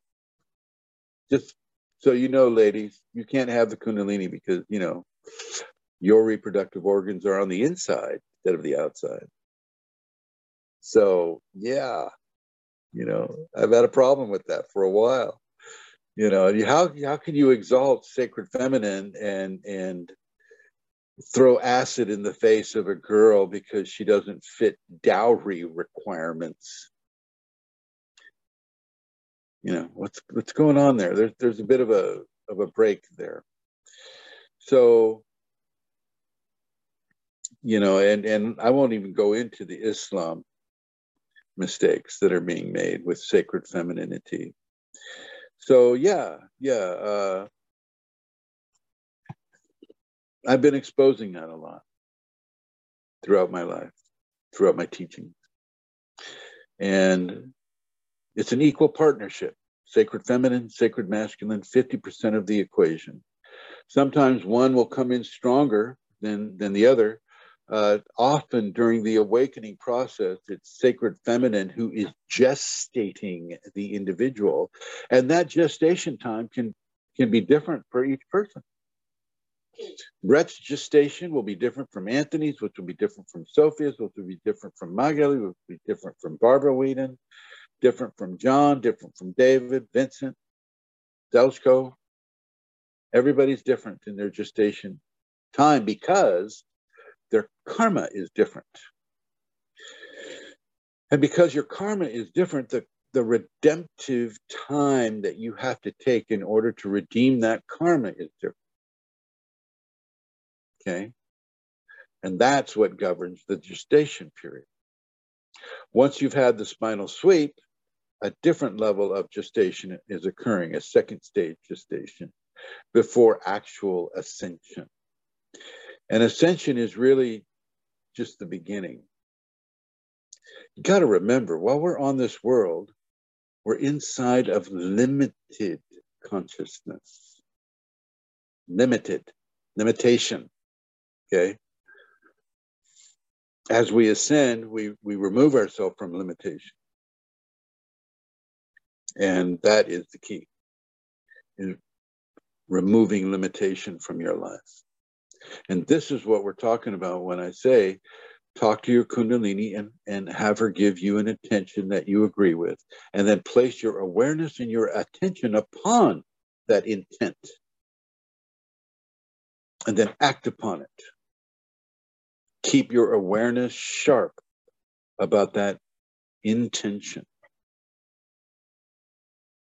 Keep it constant. Remind yourself every day. This is part of the Huna program as well. Remember, I spoke to you a few weeks ago about Huna, and there's a certain prayer within Huna that will literally give you what you want, even if it's egotistical. This is what that's about. This is the nuts and bolts of that technique, of that prayer, of that technique. So let's look at Dr. Anthony. You know, he wants his healing center to come through, right? He wants the funding for it. He wants people to be interested in it. He wants it to be a success. And so he places that intent, and he does the Huna prayer, the Huna power prayer with it. And he does it every day without expecting anything, without having no expectation, just doing the Huna prayer, you know, doing the breathing, doing everything he needs to do within that Huna prayer. And the Kundalini will tie right into that, because that Huna prayer is a prayer to Kundalini. They just call it a different name. They call it Amakua. Okay. What we're talking about today is also to be discussed within the context of that Huna prayer, H-U-N-A. Now, if you look up on the internet, you're not going to find this. You know, it's sad to say not everything is represented on the internet. Look up Looking Glass. You know, the Iranian device that was discovered, you know, I don't know how long ago. The military is not releasing that into the internet. You could look up Project Looking Glass and you can kind of see a little bit more of what I'm talking about. But they're not going to give away those secrets. Absolutely not. So don't have that expectation. Right now, I want everybody to focus on Jolanta. Are you ready?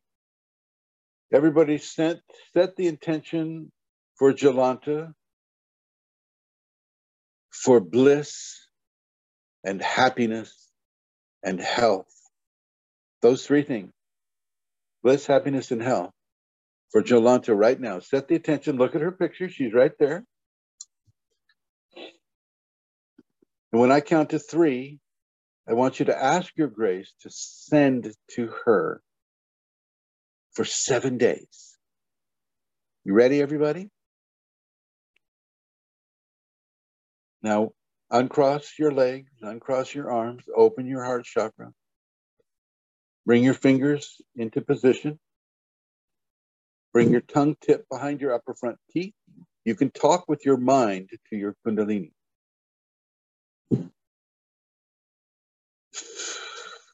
Breathe through your nose, get yourself ready.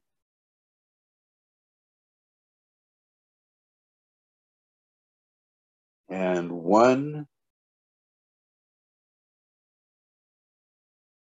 2, 3.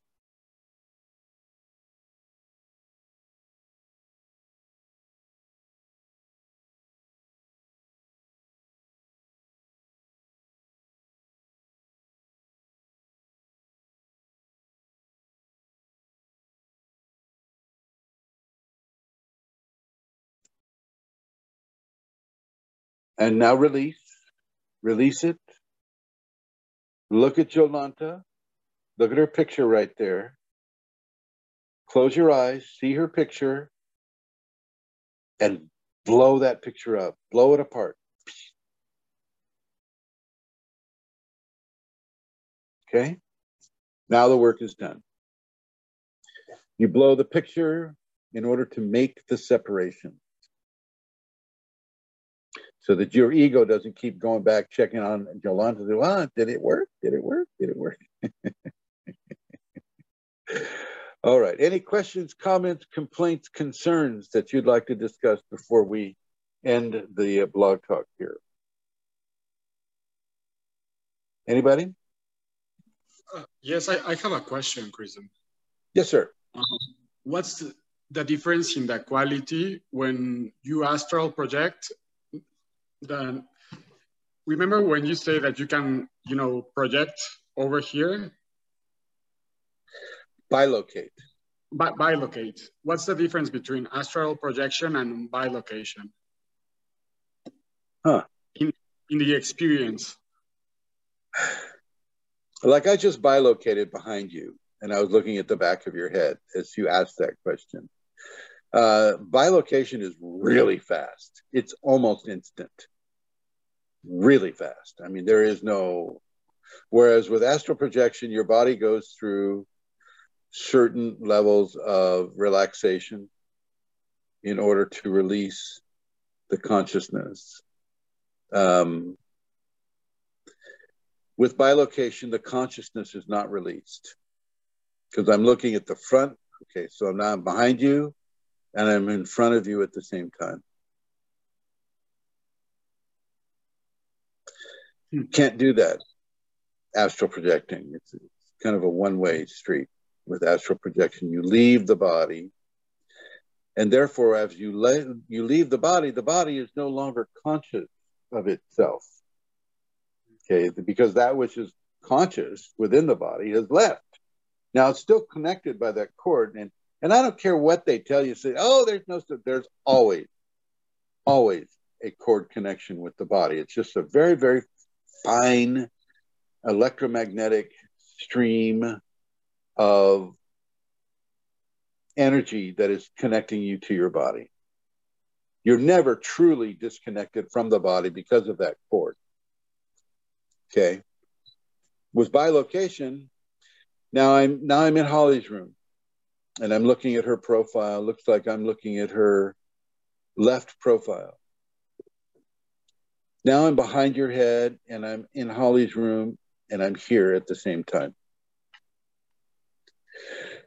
You want to look at it the way you look at a fly's eyes.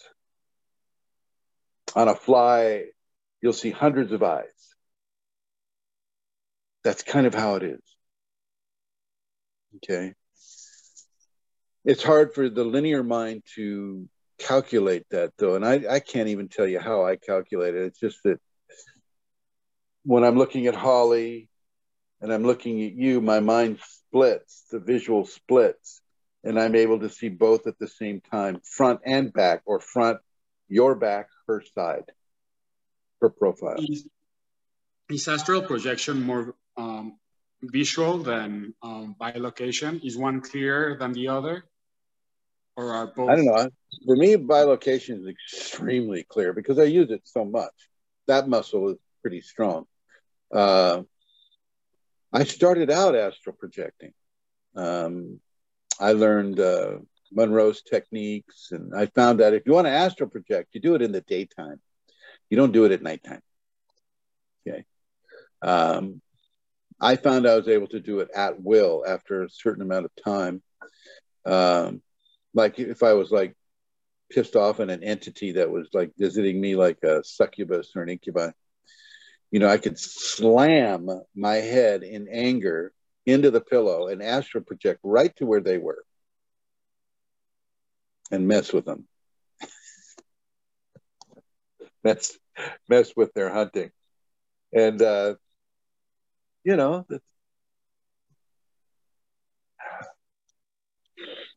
I can't teach bilocation. I can teach astral projection, but I can't teach bilocation. I don't know how to teach that. She hasn't given me even permission to teach it. The only permission I have with bilocation is to talk about it. Astral projection, I can teach that. She won't let me teach the majority of Kundalini gifts. Okay.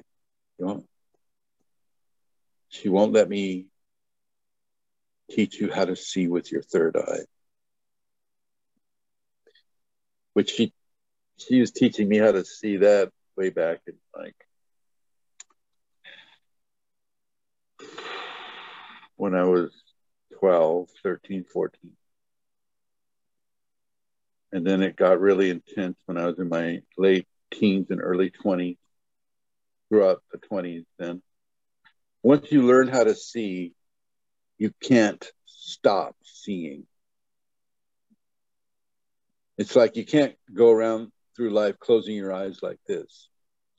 Once your eyes are open, well, you're seeing, and you're seeing whatever you're seeing, whether you like it or not.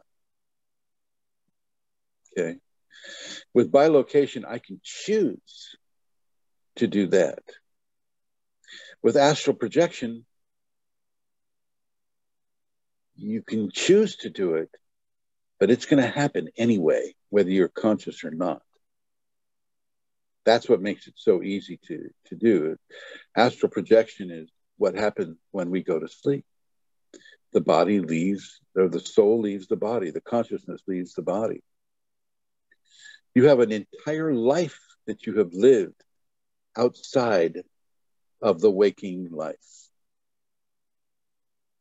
You've met people, you've integrated with people, you've learned certain things totally outside of the waking life, and you're not even aware of it.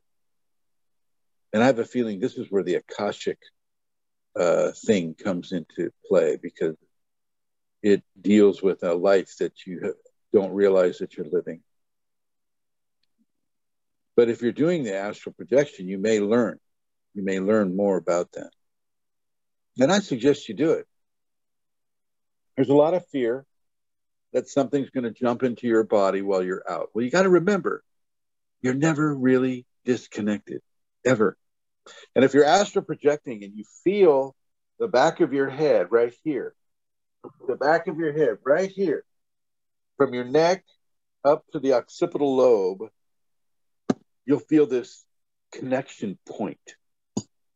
And sometimes it comes off as big and bony connection point there, and sometimes it's very subtle. But it's connected. You're connected. And as soon as you feel fear, it's typically when you're slammed back into your body. Okay?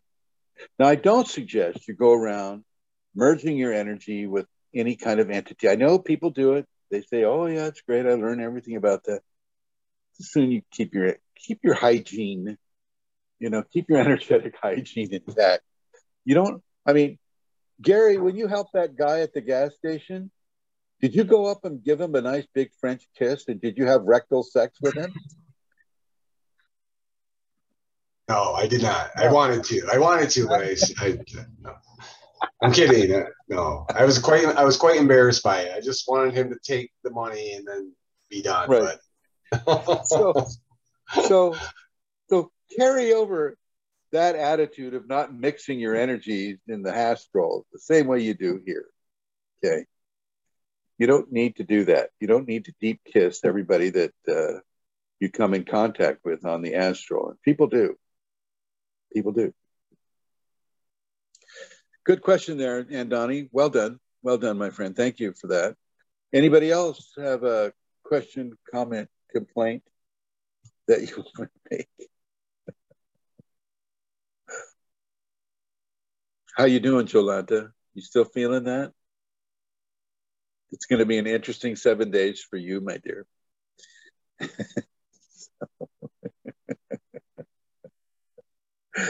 Anybody else?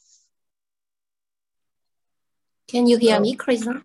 Yes, ma'am, I can hear you very well. Thank you. Merci beaucoup, mademoiselle. I have a question, please. Okay.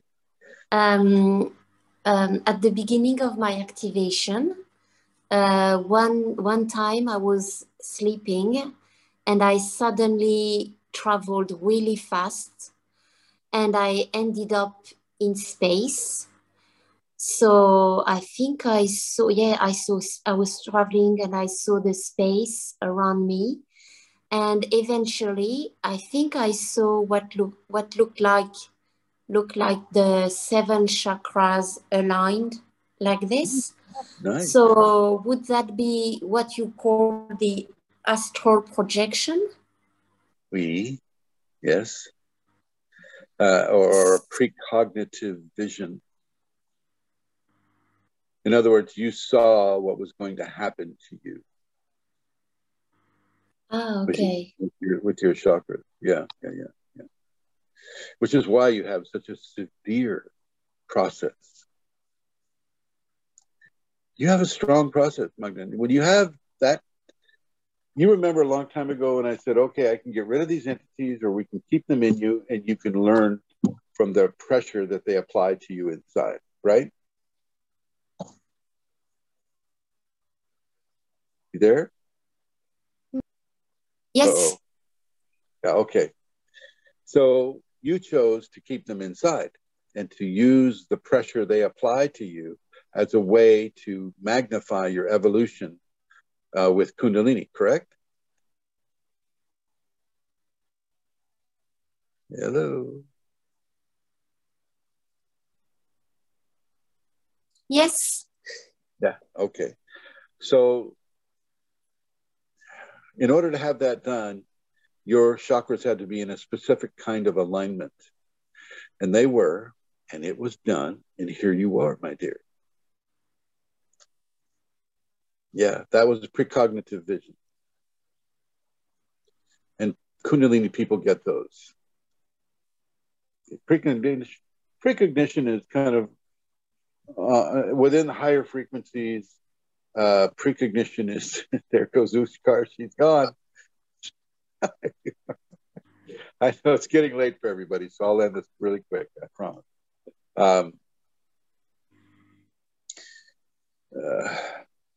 Precognition happens for Kundalini, like telepathy. Precognition, telepathy happen for Kundalini people fairly easily. Not something you have to really strain and try hard with. As far as astral projection goes, some things will feel like an astral projection, but if you're in the waking life, were you in the waking life, Magali, or was it a dream? I was sleeping. So it was a dream. You have an interesting connection these days. You got to call the internet guy to have him fix that.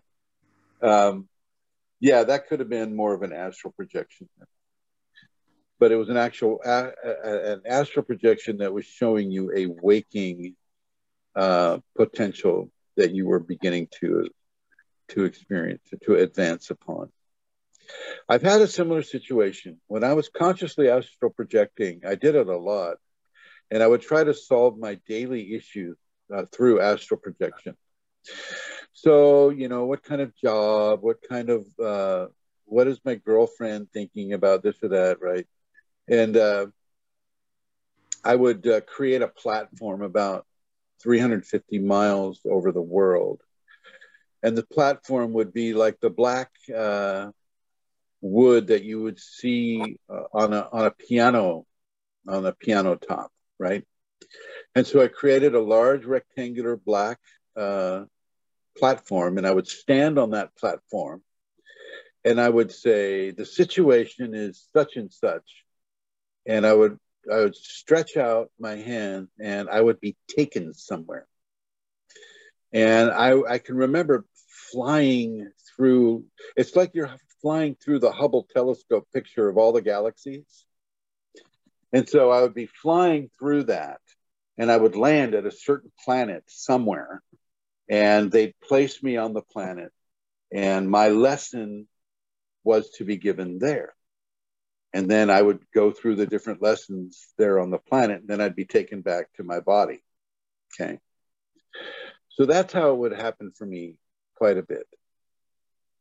Or as I'm standing in orbit over the world, a certain thing would come towards me.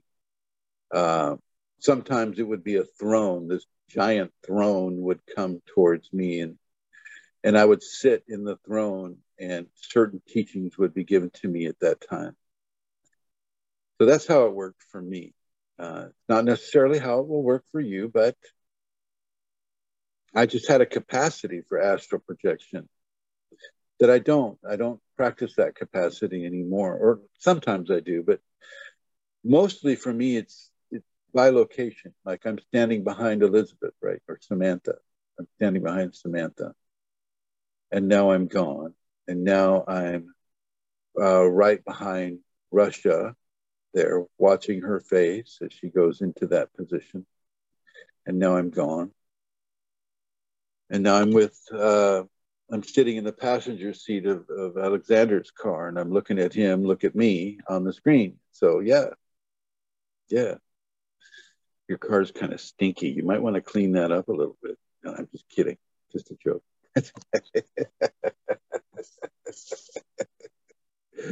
Okay. I know it's late.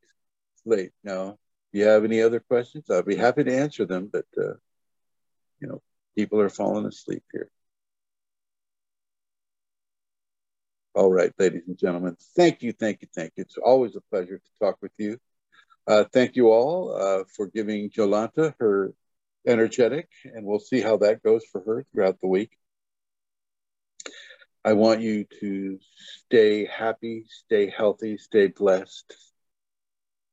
Embrace your intentions and stay aware of what you want to have happen without controlling it. Remember, she created the situation for Gary at the gas station. I think we're going to have to make a movie called Gary at the gas station.